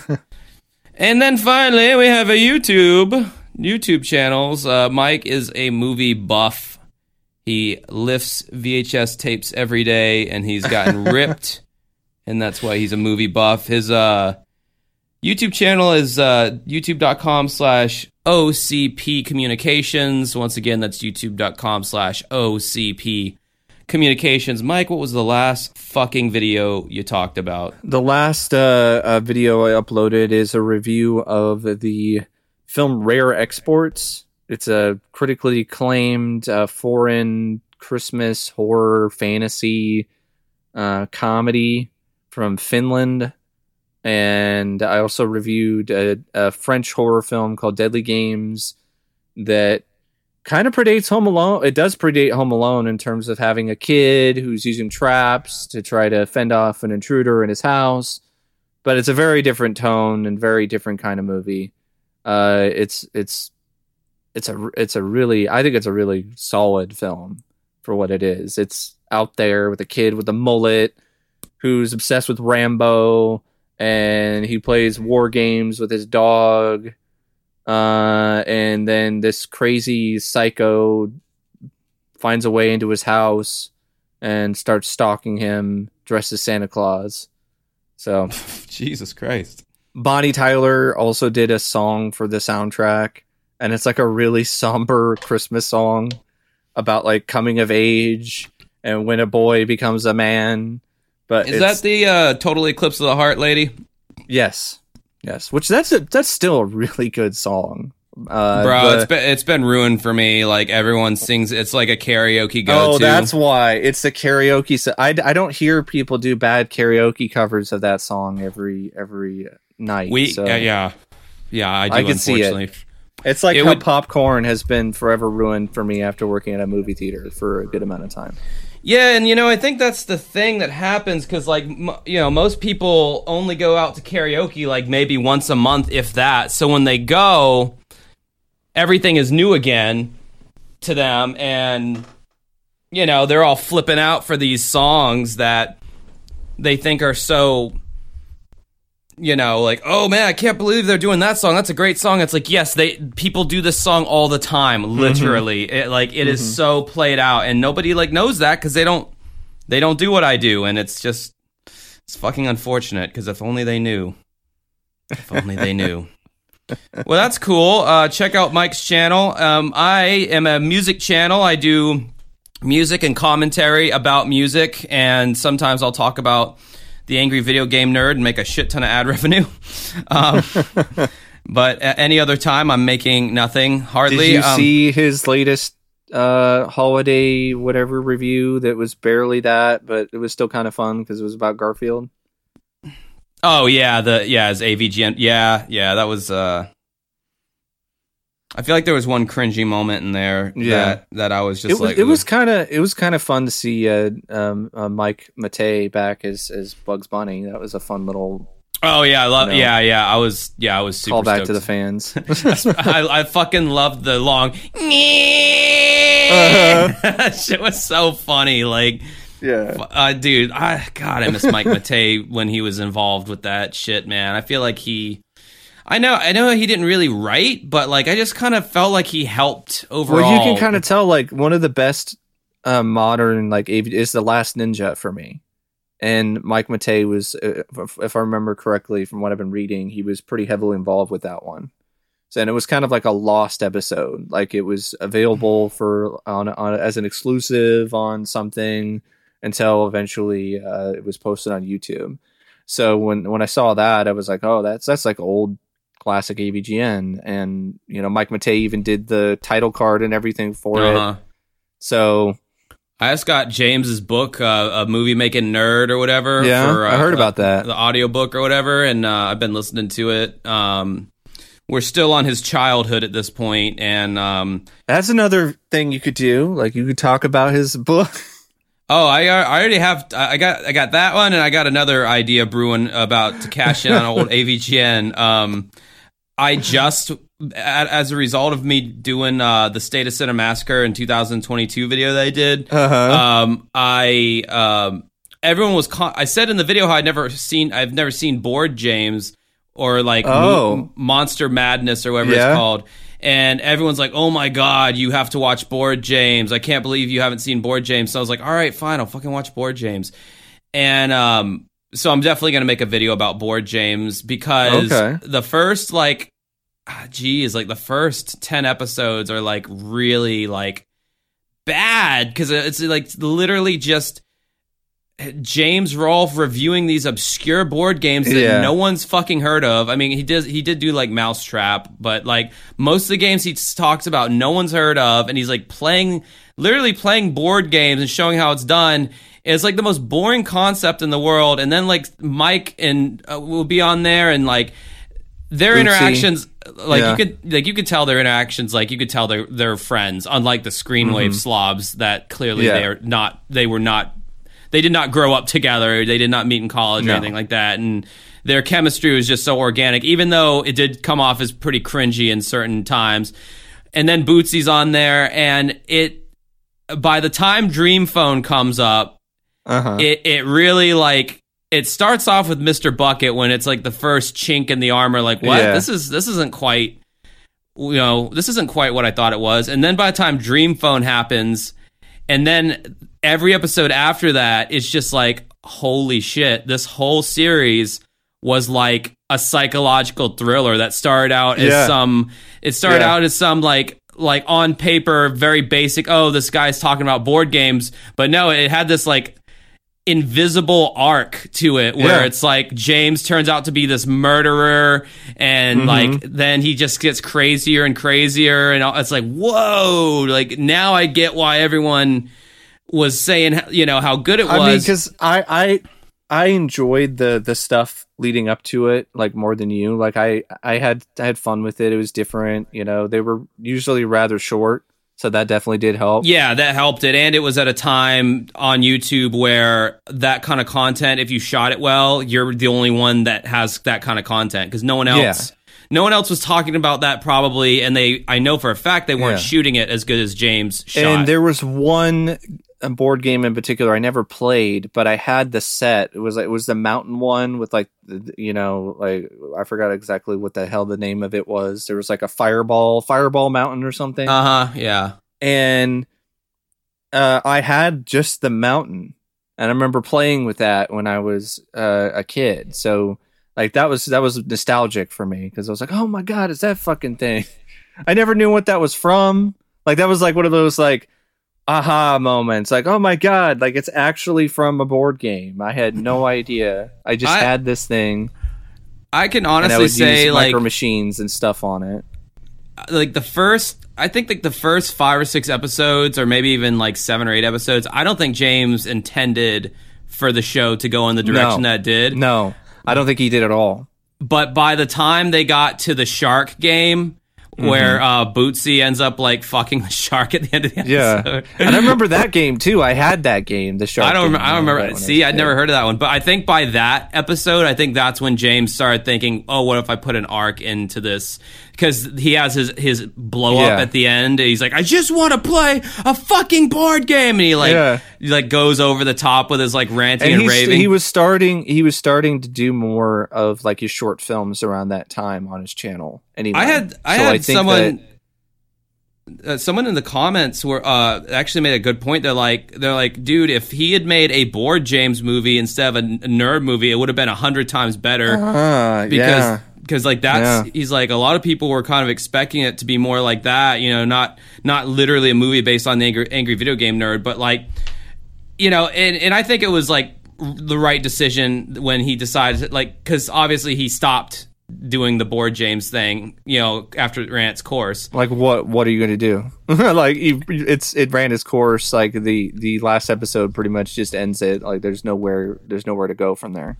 Yeah, and it's like that's why it's so revered. And just think how much more the angry video game nerd would be revered if he had quit that, but that's his bread and butter. Like board James, I don't think that would ever happen. I mean, it's similar to what happened with Doug Walker when he retired the Critic and then did Demo Reel, but Demo Reel was shitty. Yeah, like at least James, he showed like he had talent with the board James like series as it went on.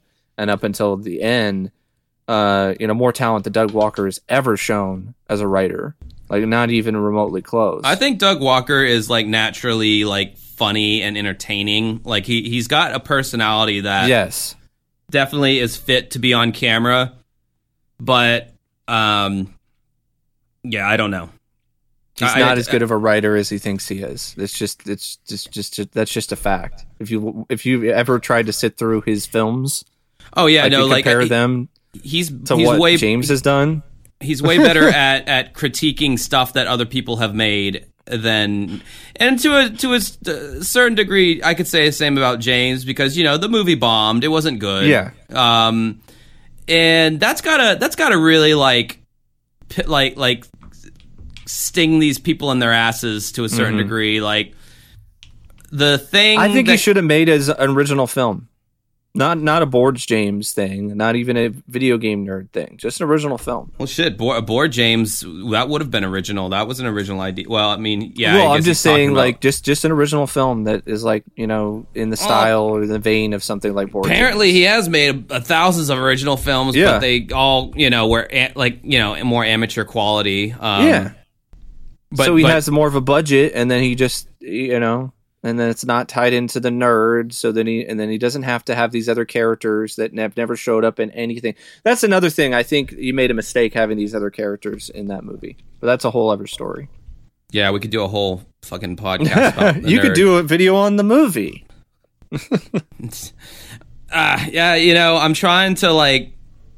trying to not like show my hand as being like the most clearly, Josh needs to pay rent this month. Oh, look, another nerd video's popped up. They always do good.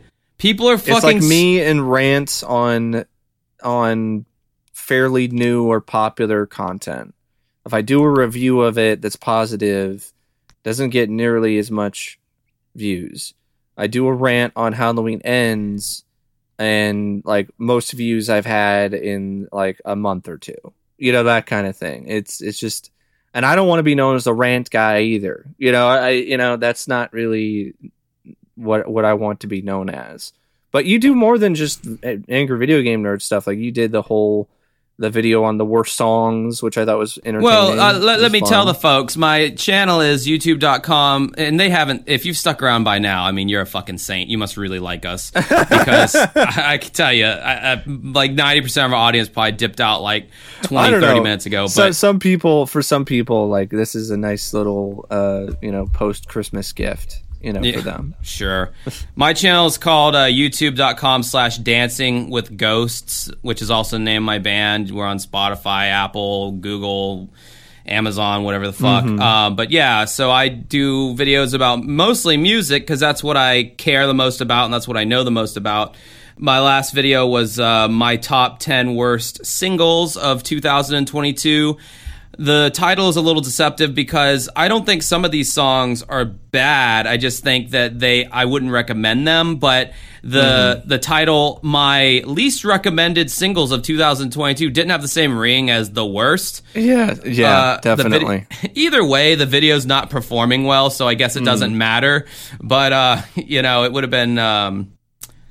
been cool if the video had done well, because like I saw I think you did a good job with it, but yeah, I mean, I did too. I put a lot of fucking work into it with the editing. I had to re-upload it like 4 times, because every time I uploaded it, I got copyright smack. I swear to God, I'm staying away from music shit, like as far as like playing the songs and stuff. Like I'm just gonna stay away from it. It's too much a hassle. I think people like Todd in the Shadows, they get away with it more because I think he's probably got some deal on the side or whatever. No, he doesn't get away with it. He just literally plays like he never plays more than like a 4 or 5 second clip. Oh yeah, you're right. Yeah. Yeah, like I've watched like and he's talked about how he's just constantly fighting the copyright system or whatever, because it's like, I'm not going to put this much fucking time into a video and make no money off of it. That's just not. If I'm entertaining people and I put work into it, I should be getting compensated for it. He did another great job on his worst list. I haven't seen his yet. Yeah, it's a good one. It's I've always liked his best and worst at the end of the year. Like I don't really keep up with a lot of modern pop or anything. But yeah, I hear a lot of it at my work. Like, dear God, like some of these songs, I'm like, oh yeah, that one. That's what that song is. The Harry Styles sushi restaurant song that I hear over and over and over and over and over again on the radio at my job. Good to know. I don't like it either. It's really fucking hard to. It's hard to keep up with this shit. Even as a DJ, like, and because like. So much of it is so bad you know, and you have to just fucking plow through it and be Do like, people well, do they like? Well, they probably don't do rap karaoke because that would be really cringe unless somebody has actually tried to do that. Which I feel bad for you if that's the what case. do they do? Rap songs for karaoke? Yeah, absolutely. Oh, Yeah. Oh yeah, every week, like every gig, there's someone who does at least one rap song. yeah. And I mean, some of them good. Yeah, some Do of they them ever do a are. good job? Some of them do really good. Yeah.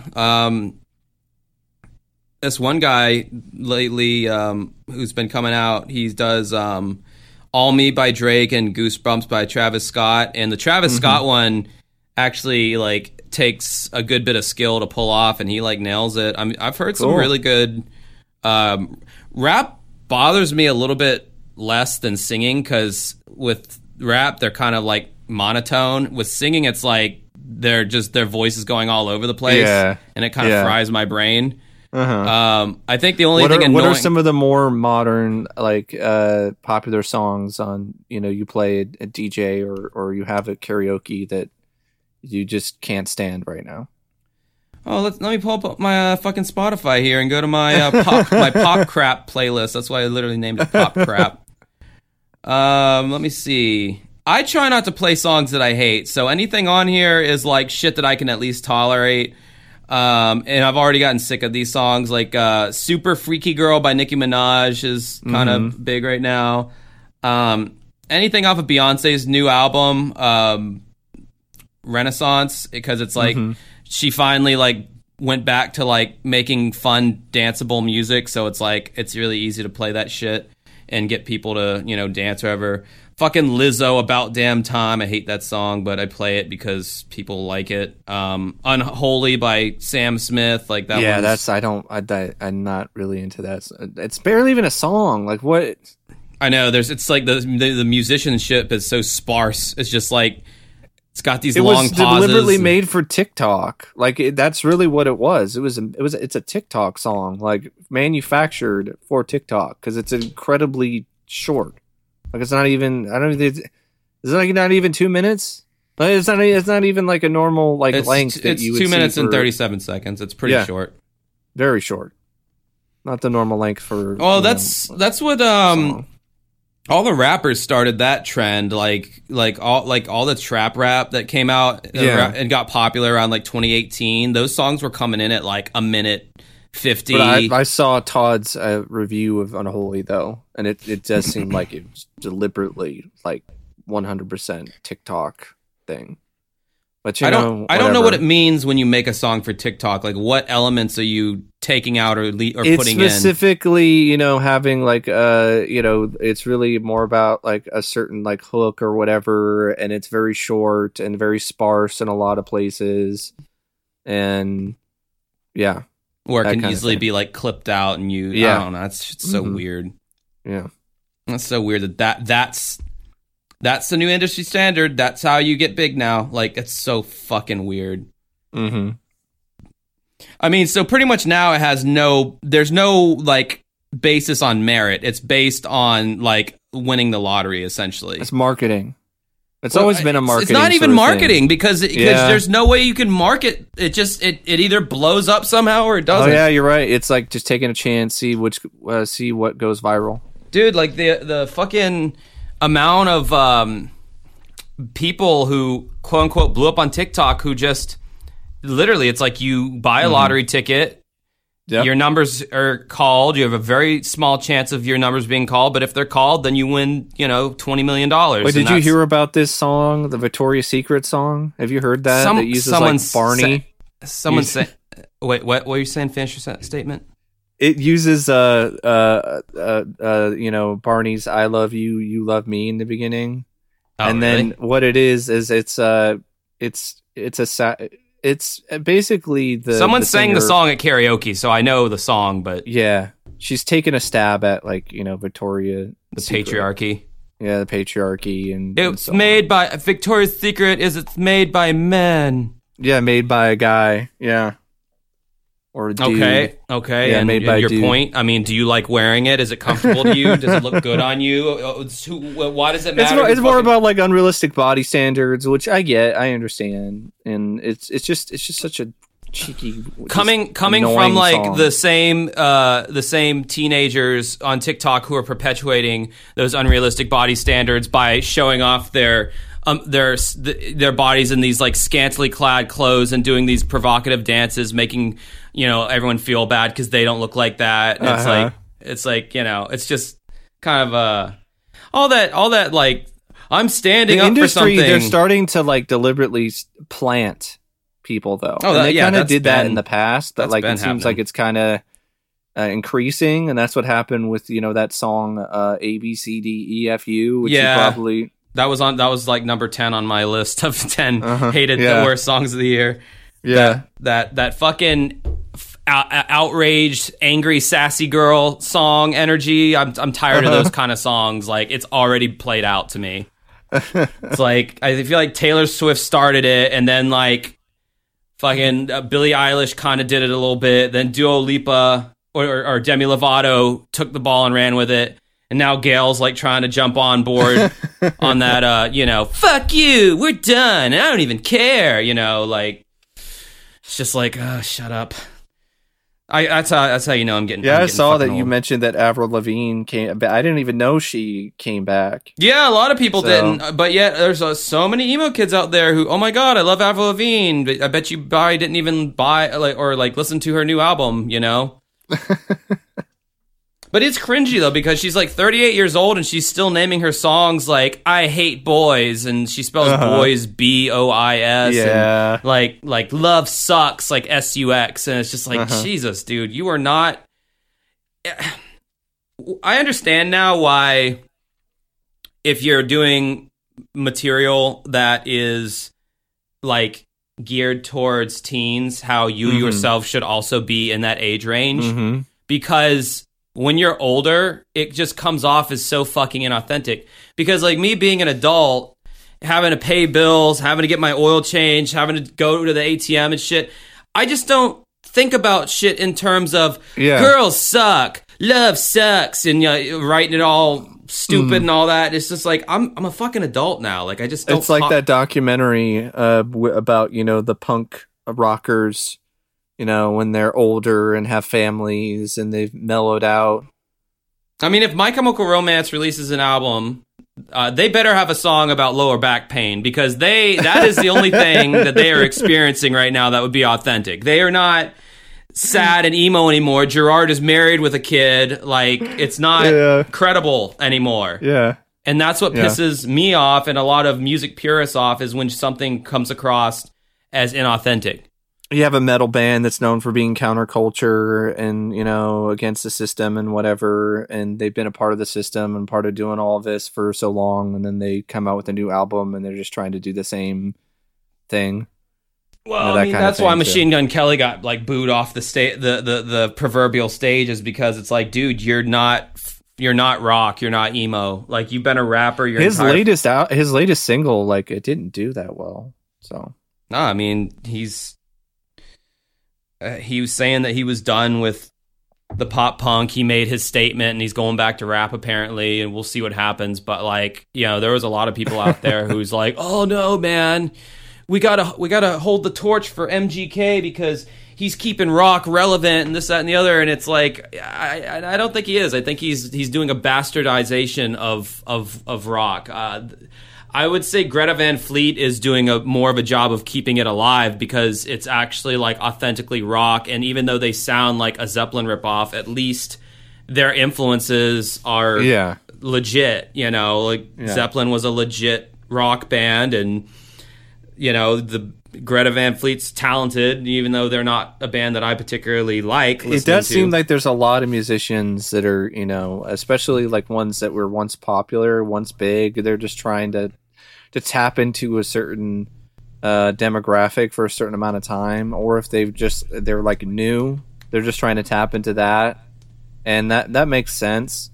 I mean, quite frankly, our band is we're going more in the pop punk direction because we've seen that's the only rock that's breaking through, and it's like I don't hate that genre. I can write for it, and so to me, it's not inauthentic because it's like Did I listen to that music a lot more when I was a teenager? Fuck yes, I did. Do I listen to it now, like in my spare time? No, not really. Like I don't, but I still have an appreciation for it, and that's more authentic than what artists like Kid Rock are doing. With their career.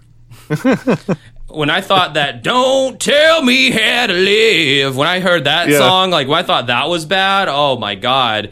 When I heard "We the People," that was like, it's like when I thought he couldn't get any fucking worse. Like he is so fucking red pilled, it's insane. Yeah. I wonder if he was with the group of extremist right wingers when they blew up the power plant. See, well, this is difference. Kid Rock is posing this way, but he's going back to his fucking mansion at the end of the day, and he ain't fucking with any of that shit, Yeah, you're right. He'll take their money though, and the people that listen will be stupid enough to give it to him because they'll. That's the thing, man, about these people, these public figures who see that they can milk the MAGA people for their dollars. Yeah, the guy who did that country song, who was a member of a metal band. Oh, Aaron Lewis from Stained. Yeah. Am I the only one? Yeah, I did a whole video about that one. Aaron Lewis owns the libs. But yeah, like when these artists see that that MAGA shit is hot and they can capitalize on it, they just kind of tweak, their image a little bit, because Aaron Lewis was already doing country before Trump even got elected, but it didn't really do anything. It wasn't really going anywhere. But then, he sees all this shit going on and he sees how charged up people are, and it's like, hey, my audience is already kind of a bunch of dumb rednecks. Might as well make music that they're going to get fired up about. And that's what Kid Rock did. Do they really feel that passionately about it? Probably not. But, they know what they know. They've been in the game long enough to know how to write what people want to hear. But at the same time, it's kind of one of those things with Aaron Lewis, it kind of made sense. But also at the same time, you would think he made a lot of money with Stained. So you would think that, he would still be in a good position. Who the fuck knows what their record deal looked like? I mean, Fred Durst signed them under his subsidiary at the time. Mm-hmm. So he was... those guys were pretty much Fred Durst's bitch. I'm sure Fred Durst got a nice, healthy cut of their earnings. And they... Dude, just because a band sells millions of records, that does not mean that they're rich. I mean, Kid Rock, though, come on. Oh, Kid Rock is probably in a lot better position than... I mean, Kid Rock could just retire and not even make this fucking music. He fucking should have, but he fucking didn't for some reason. It's a shame, and I bet Eminem feels pretty stupid now because he had that song. It was kind of cool to see him collaborate with Snoop Dogg. I gotta admit. Eminem had that music video for that for Berserk that he put out however many years ago, and he actually had Kid Rock feature in that video, and it's oof. Standing by Kid Rock. I mean, it's not as bad as standing behind Kanye right now, but it's it's getting there. What the fuck is going on with Kanye? Jesus Christ, dude. That whole I have bipolar and shit. It's but it doesn't. Being bipolar doesn't make you anti-Semitic. No. He's got issues. He's got issues. No, he's fucking mentally unstable. He needs to go to some kind of deprogramming. Mm-hmm. Yeah, but anyway, guys, consider this a bonus chit-chat portion of the podcast. Well, we haven't done a podcast in a month or more than that. It just gets kind of hard when these sound files get this big, when it gets past 2 hours. All right, guys, until next time, have a good rest of your night. Auf Wiedersehen. See ya. Don't tell me how to live. But when you don't have power, then you can't really use any of that. And I was only without power for a little bit, but why did your power go out? Was it due to the weather? I'm gonna explain that because it's fucking insane. And when I read it, I couldn't believe what I was reading. But yeah, the power was out for a few hours, and so I just spent the time playing games with my parents. So that was fun, spending time with family. and so on. It's kind of lame though that the only time we do that is when we're forced to. It's like we don't have any other option. We could just sit and watch Netflix, like or do our own thing, like in order to pass the time. We kind of just need to play a game together. Like we don't do that normally. A lot of families don't do that normally. But that's a whole other story. But yeah, you played some games. It was fun. It's not like being without power and heat for like 2 weeks, like a friend of mine dealt with in Texas last year. So I can't even imagine dealing with that for that amount of time. Must have been hell. God, 2 weeks. Yeah. Fuck. I'd like go. And in Texas, it was cold, freezing. I'd go stay with someone at that point. It was freezing too. Like we had freezing rain and it froze over and it was like a ice rink outside. Dude, in Jacksonville this year for fucking Christmas, it got down to like 25 degrees. That's pretty damn cold. That is unheard of for Jacksonville. Yeah. Like we haven't had temperatures this low in forever. It's normally kind of warm I remember like there was one Christmas Eve I was driving to my grandma's house. This was years ago because she's long been dead, and it was like warm, and I'm like, what the fuck? Like, why is it warm on Christmas Eve? But that's normal. And then January is when it starts getting really cold, and then it doesn't fuck off until like late March, early April or whatever. Yeah. But that was pretty unbelievable. But it there wasn't any kind of condensation or anything going on, so of course we couldn't have snow, but it was damn sure cold enough for it. Yeah, I bet. And that's just another example of climate change. I mean, we've had a lot of extreme weather the entire year over here. But wouldn't it be like a warmer Washington, like Christmas if the the ice caps? So I mean, the ice caps are melting. No, it just depends. But... Yeah, well, I don't know. It just depends. Like we had a warmer like year than normal. Like we set records for heat in the summer.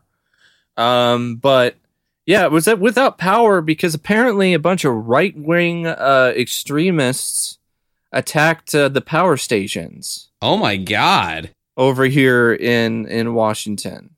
Yeah. I've heard about them doing that. Extremists. Yeah. Yeah, there was some not transgender